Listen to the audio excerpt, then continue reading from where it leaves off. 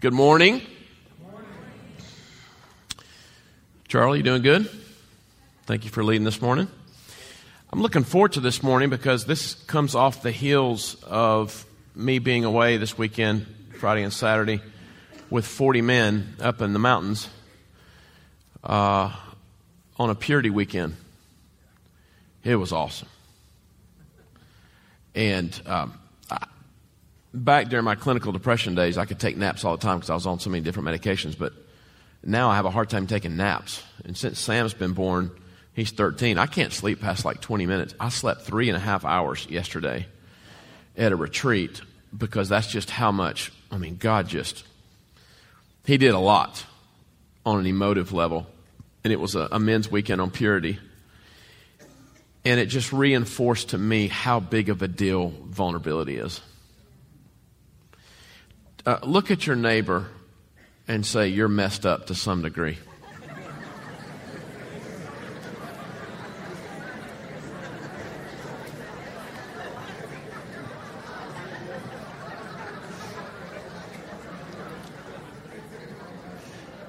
I saw some wives lock eyes with their husbands.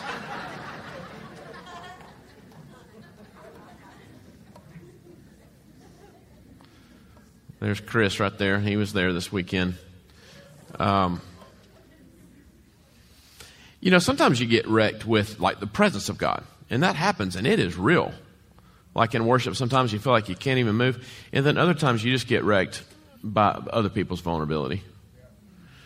And I do believe that one of the staples of Bridgeway is that we go after the Father with our whole hearts.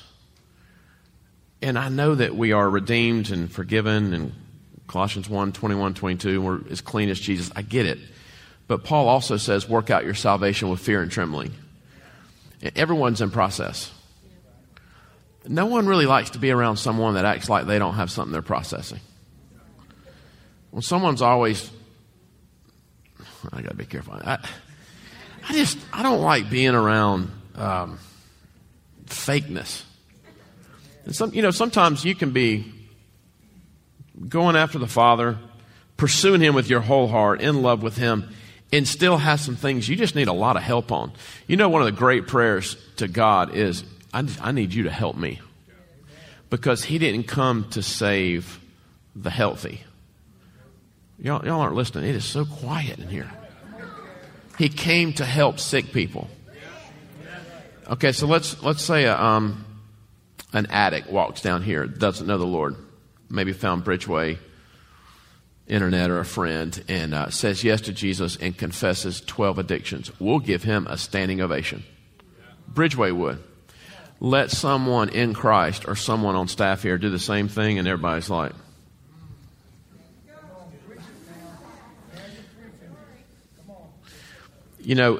Paul says it this way, as you receive Christ Jesus, so continue to walk in Him.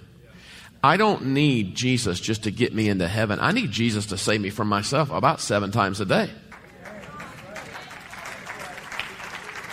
But the way you step into that is you just admit you're not there yet. There's great paradox in the kingdom. I'm as clean as Jesus and I'm a co-heir, but I'm also a ragamuffin. And the ragamuffins I like to be around are the ragamuffins that know they're ragamuffins. Now, vulnerability is not the goal. If vulnerability was the goal, every inmate in prison would be my hero. Vulnerability is the first step towards transformation. But once you become vulnerable and you say, this is who I am, and I need Jesus to help me, that's when grace flows in. Grace finds the lowest places. Grace finds the confession of what you're not. And a lot of Spirit-filled people only want to walk around and talk about who they are all the time. I'm redeemed. I'm blood-bought. I got the power to raise the dead. Well, have you raised the dead? But I got the power to. I think it's great to know who we are, but a lot of times you just need to remind yourself who you're not. Because when you remind yourself who you're not, you're really reminding yourself that you need a Savior. And you don't just need saving from going to hell. You need saving from yourself, from your bitter attitude. So don't be quoting all the time about having the mind of Christ when your mouth sounds like the devil.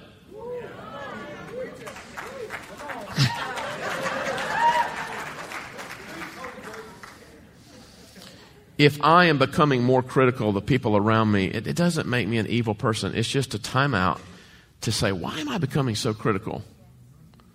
Because if I'm worshiping a father that I say that I'm in love with, but I project everything on other people minus him, there's a disconnection. And the disconnection, the only answer to that disconnection is not high challenge from him. It's love.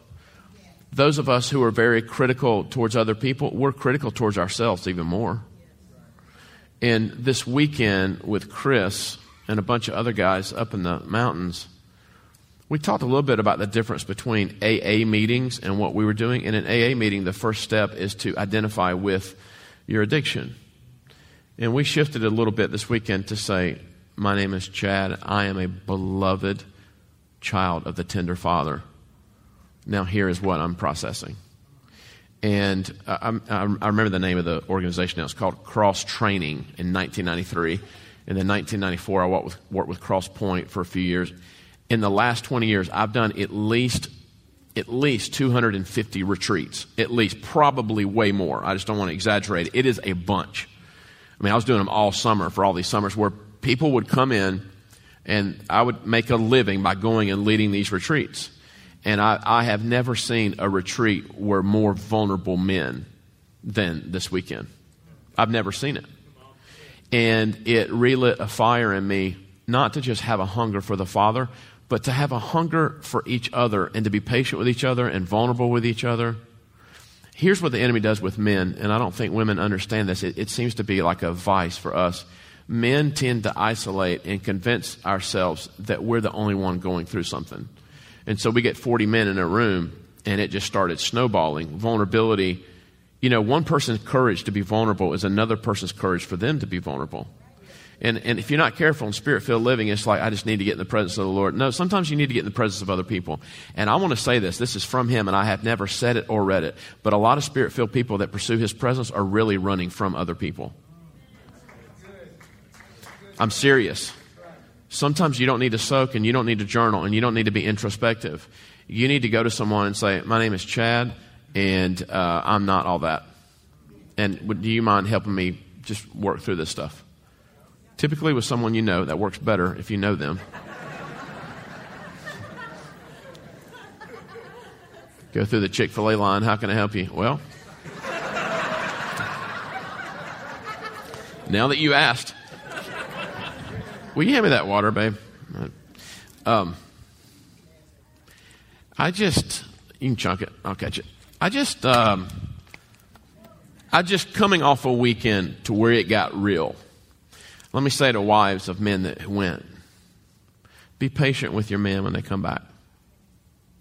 You know, you got to be careful. A lot of times what we call high challenge is not challenge. You're being critical of someone. And what you're really saying is you think you're better than they are. Apart from the blood of Christ, you deserve the worst part in hell. And so do I. My breakthrough does not come by my abiding. My breakthrough only comes from grace. The only thing I can attribute, anything in my life that I see as worthy or good, it has nothing to do with my merit.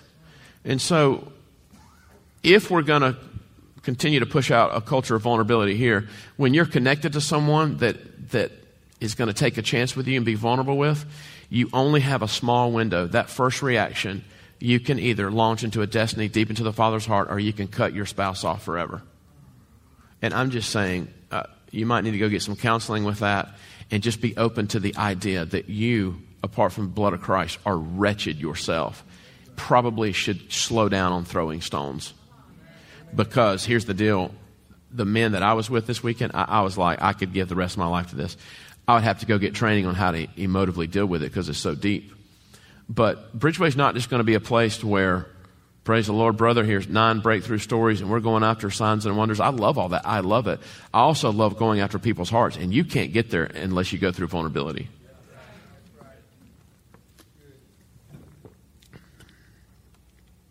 If I'm in a season where I am struggling with being a little more critical, take a time out from that and intentionally don't criticize anything. And just withdraw into the Father's heart to say, why am I not seeing the best in people? And I have a gauge with me. I know when that thing is rising up in me. And every single time when I'm not seeing the best in people, there's just a little disconnection. You know, man's first move after sin was to hide. Let's take a look at that, Genesis 3. After sin, his first move is to hide and blame. Because when shame sets in, and it sets in on all of us, our first reaction is anti-vulnerability. And so we want to go hide, blame someone, not own anything.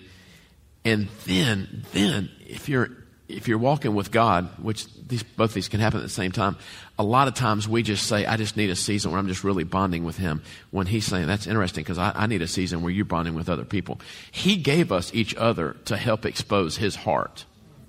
You know, being a monk is good for a while. You can get really close. When I go to Haiti, I mean, it's just so much time with the Father. It's incredible. But you don't just need an encounter with the Father. You need an encounter with a brother and an encounter with a sister. And when you find someone in your life that knows the worst about you and will hang in there with you and walk it out, you find a treasure that very few people ever find. And you can't find that in the secret place with the Father. Man, I didn't go there this morning, but the secret place with the Father, if you're not careful, can be a cop-out. All I need is you, God. Really? If that's true, then why did God give Adam Eve? If God was enough for Adam, then why did he give him Eve? All you need is God. Really? How about that book, God Was Not Enough for Adam? Even in the beginning, it does not say, let me make man in my image. Let us. He's an us God. God is community. He created you for community. He created me for community. In my darkest spot in my heart, the part that Leif Hetland calls the black spot on the heart, I am prone to be like a hobbit.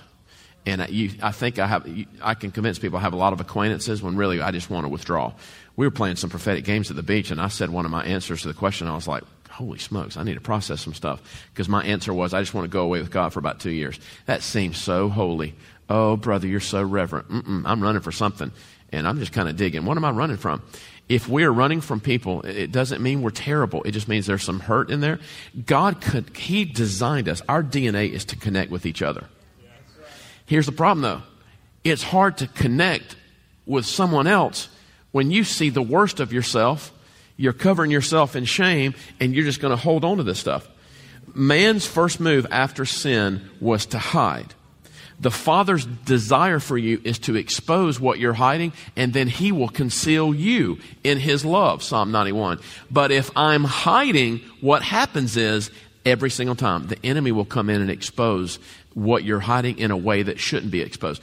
Exposure is from the Father.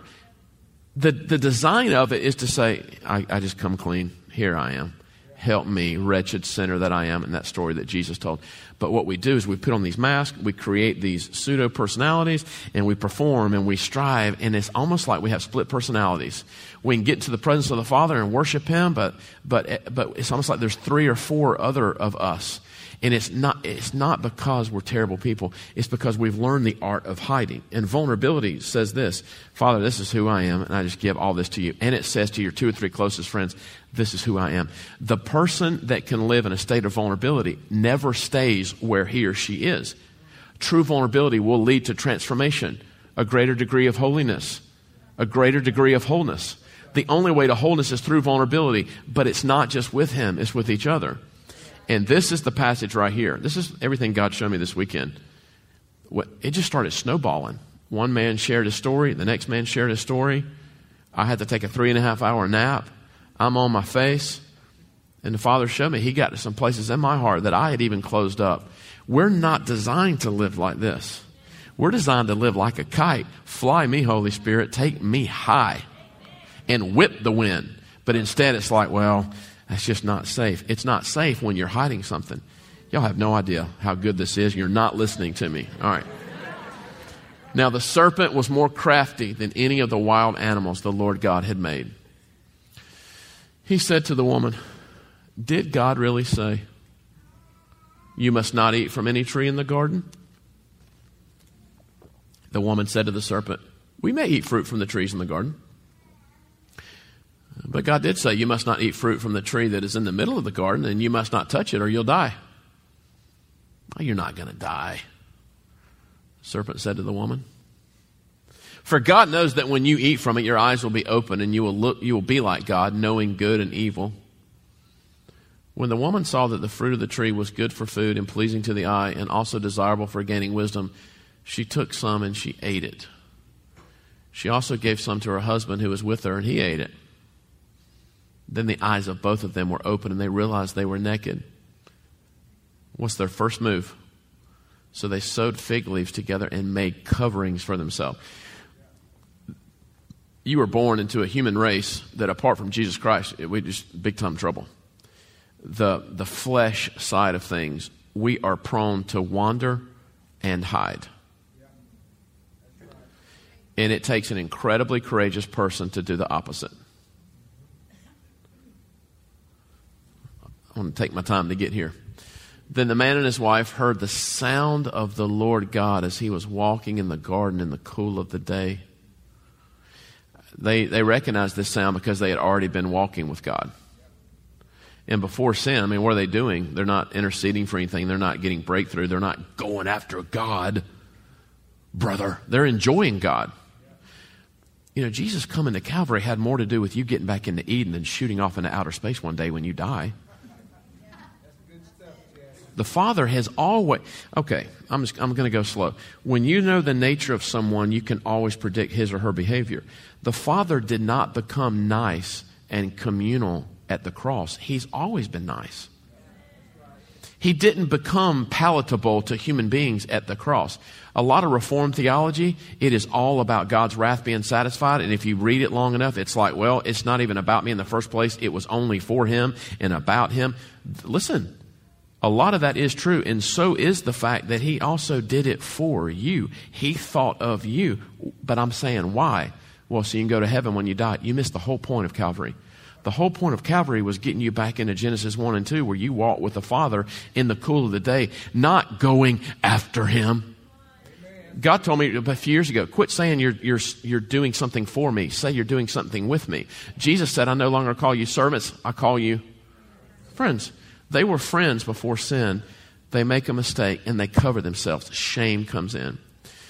The enemy loves shame and he feasts upon it. Then if I'm a spirit-filled follower of Father, Jesus, and Holy Spirit, I probably should not feast upon shame in myself or anyone else. I don't want to be a part of something where you're going after God in here, but secretly we're just critical of other people constantly. If I'm promoting shame on anyone, it is an indication that, number one, I need to ask, am I born again? And number two, why is there such a disconnection between me and the loving one? Now watch what happens after sin. Verse 9. The Lord God called to the man, where are you? He answered, I heard you in the garden and I was afraid because I was naked, so I hid. He said, who told you that you were naked? Have you eaten from the tree that I commanded you not to eat from? The man said, the woman put you here with me. She gave me some fruit from the tree and I ate it. Then the Lord God said to the woman, what is this you've done? The woman said, the serpent deceived me and I ate. Okay. Tozer says this, whatever you think about when you think about God, I'll tell you everything about your life. I want you to look, because we don't just need everything to be prophesied around here. Go to the written word of God, and it'll show you what his nature is like. His nature did not show up at the cross. His nature showed up in Genesis 1:1. Okay, watch what happens. The first, I have never thought about this or read this until yesterday when I woke up from my nap. The first person that he talks to about this situation is not Adam and it's not Eve. He asks questions to Adam and Eve, which will really get your theology spinning. Where are you? He asks questions to Adam and Eve, but then, because every single time sin does come with consequences, when it comes time for him to discuss the consequences of their bad actions, who is the first one he talks to? The serpent. Whatever in the kingdom, whatever you believe about him will become your reality. If you believe he is sadistic and out to get you, it is amazing how that will manifest in your life. So when I was in seminary, my professor of theology was a man named Fisher Humphreys. In theology, this was his definition of theology. Theology is thinking about God. So what is bad theology? Thinking incorrect thoughts about God. How does Satan destroy people? If Satan had all the power right now in the world, why not come in here and kill us right now? He does not have that authority. The only authority he has is the same way he acted in Genesis 3. He desires to give you horrendous theology, and we fall for it hook, line, sinker. I personally believe that 95% of evangelicals on earth today do not have any clue how kind God is. I'm going to prove it in the scriptures how kind he is. A lot of people have a theology that he came in there with machetes and kicked them out of the garden. Hang on a second. Hang on. He goes after the enemy real quick and says, because you've done this, cursed are you above all livestock, all wild animals. You will crawl on your belly and you'll eat dust all the days of your life. And I will put enmity between you and the woman and between your offspring and hers. He will crush your head and you will strike his heel. He goes after the enemy first. And then, just like we learned this weekend, even though our sin is covered and the Father loves us, even our mistakes bring consequences, even in the new covenant.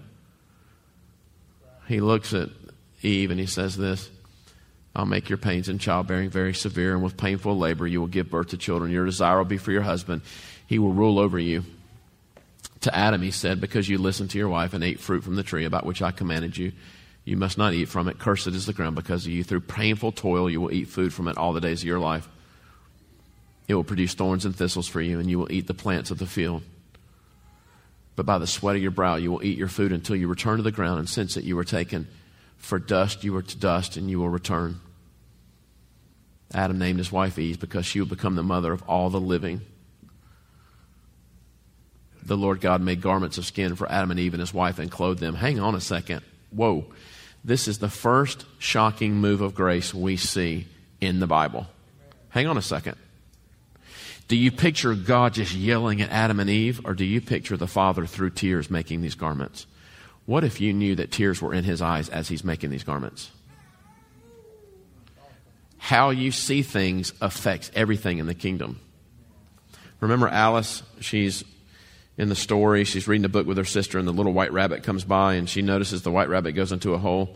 And she's curious, and curiosity led her to the hole, and she goes down into the hole. And when she gets down into the hole, she just keeps exploring, and she keeps exploring. For some of you in here, you've had some curiosity about this God figure. You've been trying to figure him out.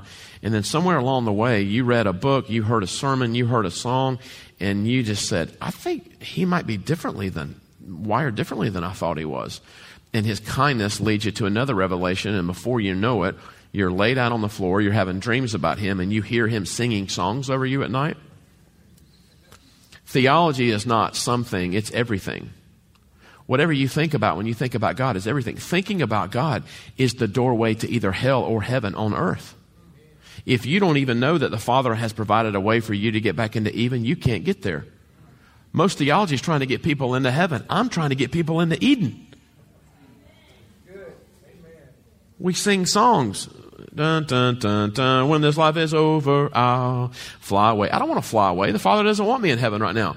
I want to fly around that rabbit hole and talk a bunch of other people getting back into Genesis 1 and 2. The cross of Calvary was not because God decided to be nice. He had the plan in place even before we were born. What drove Jesus to Calvary? The kindness of the Father. Why would you butcher your own son for someone you hate? Because he didn't hate Adam and Eve. He still doesn't hate Adam and Eve. He doesn't hate people. He loves people. So what does Satan do? Okay, we got a problem on our hands. We got a problem. Jesus is now ascended, and Stephen's doing the works, and Peter's doing all this stuff, and who is this Paul figure? We got to snuff this thing out. We got to snuff it out. Satan realized he couldn't defeat the church, so he just joined the church, and he gets horrific theology behind most pulpits. And all of a sudden we're thinking thoughts for thousands of years about a God that doesn't even exist. There are so many churches that are worshiping God, and the God's like, I don't even know who they're talking about. I don't know what they're talking about. Well, the Father's so mean, but Jesus is nice. The Father made garments for Adam and Eve after a pretty horrific sin. You got two options when you blow it. Hide or say, here I am. Here I am. I got tired of hiding at 28. For most people, you can make it till about 27 to 32. And counselors have figured out that you have your first meltdown between those ages. because we stuff it down and we stuff it down and we stuff it down. And all of a sudden you say, I can't stuff it down anymore. And you go to him saying, I deserve to be killed. And you give him your stuff. And all you see is the teary-eyed Jehovah making garments for you, saying, I thought about you. When you were on the cross, I thought about you. I thought about you.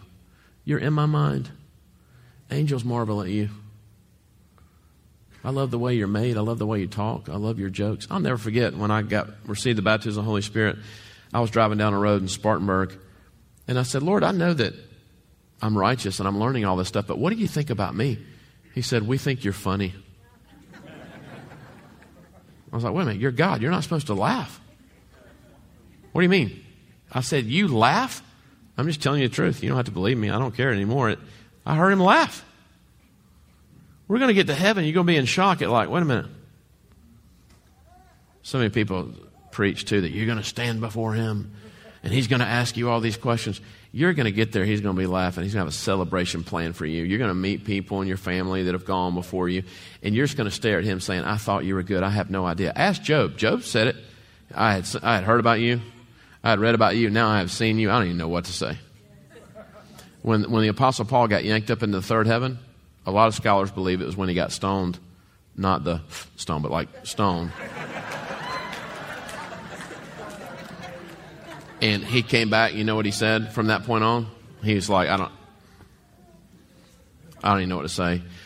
So he writes this. I pray that you would experience his love, although you never will. I don't even know how to say this anymore. Then John goes to Patmos. What does John say? When's the last time you've been around something so good you were speechless? But how come we don't talk about the Father that way? Well, brother, I'm just in a season of challenge. Okay. All right. Okay, well then Paul and Silas were in a season of challenge, and they can't stop worshiping and celebrating. And they weren't celebrating to get out of prison. You only know you're with Papa when storms aren't even storms anymore.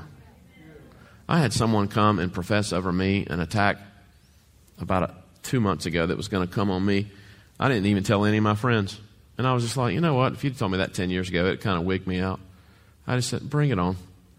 Because this is what Psalm 91 says, those who dwell with him.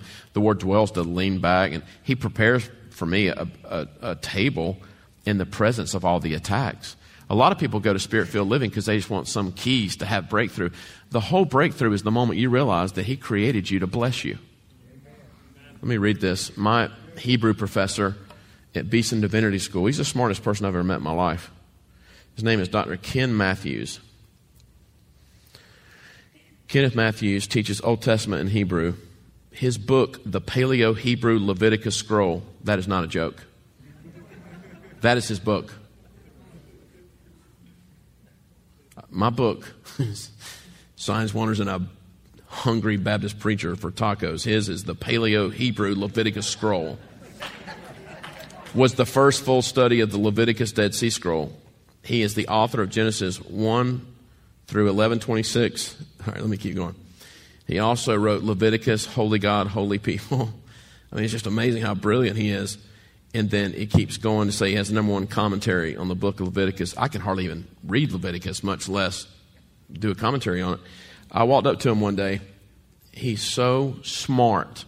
It's unnerving. And all my classmates were scared of him. I snapped one day. I couldn't take it anymore. I walked up there. And I said, Dr. Matthews, why did God make us? And he stared at me and he took his glasses off. And he started to clean them. And I thought, this could be the end right here. This could be it. And he said, why'd you marry your wife? And I was like, I feel like I'm in one of those Jesus stories where he tricks them, you know. He said, come back to me at the end of the semester and I'll answer your question. So at the end of the semester, I came back, walked right up to him. Do you remember my question? I remember your question. Non-charismatic, smarter than Moses. He's so smart, I'm telling you, I can't describe to you how smart this man is. This is what he says to me. He says, God created man to bless him, barak in Hebrew. God created us to bless us. That would get me fired from 80% of churches in this city. Good news for them. I'm not at those churches. I'm right here.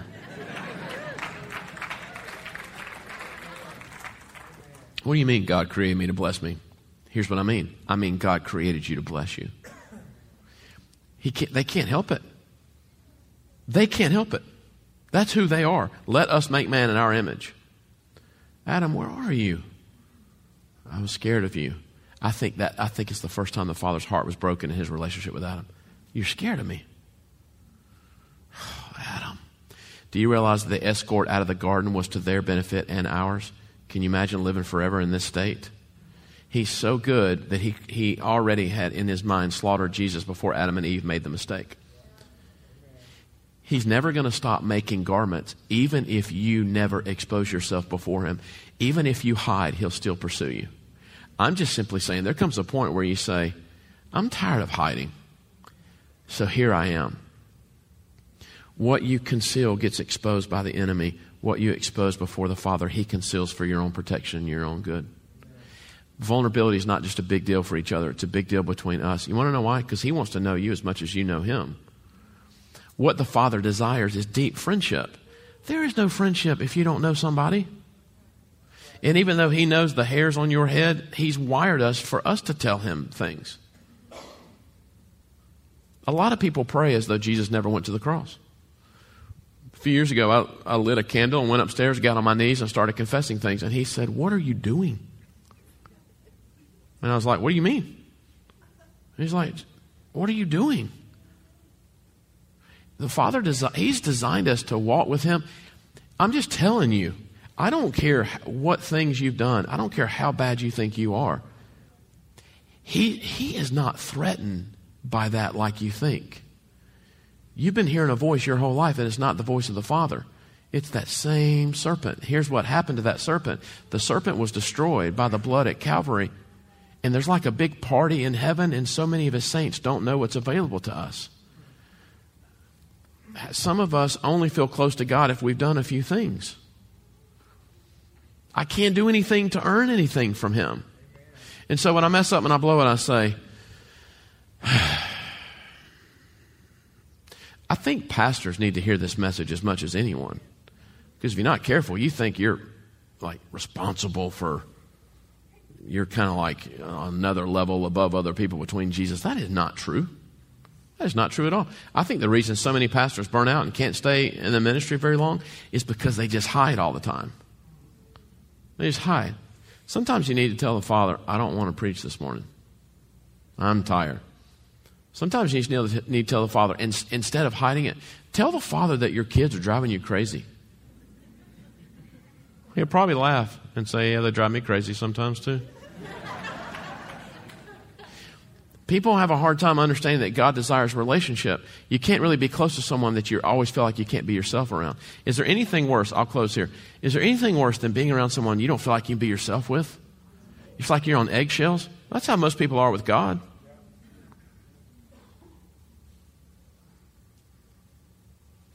He made garments. When you know the nature of someone, you can always predict their behavior. And he already had the plan in place to crush that serpent before the mistake was made. If he made garments for them, he'll make garments for you. There's only one thing. As Gary said last week, God's iffy. He's an iffy God. There's one thing that he likes. Just don't do the fig leaf thing. And when someone close to you decides to get rid of their fig leaves, perhaps what you call wisdom and discipline is really a critical spirit, and the only reason you're judging them is because you're covered in leaves yourself. It's hard to judge someone else when you're bare naked emotionally before God. Ooh. All right. I am so hungry. Let's stand up.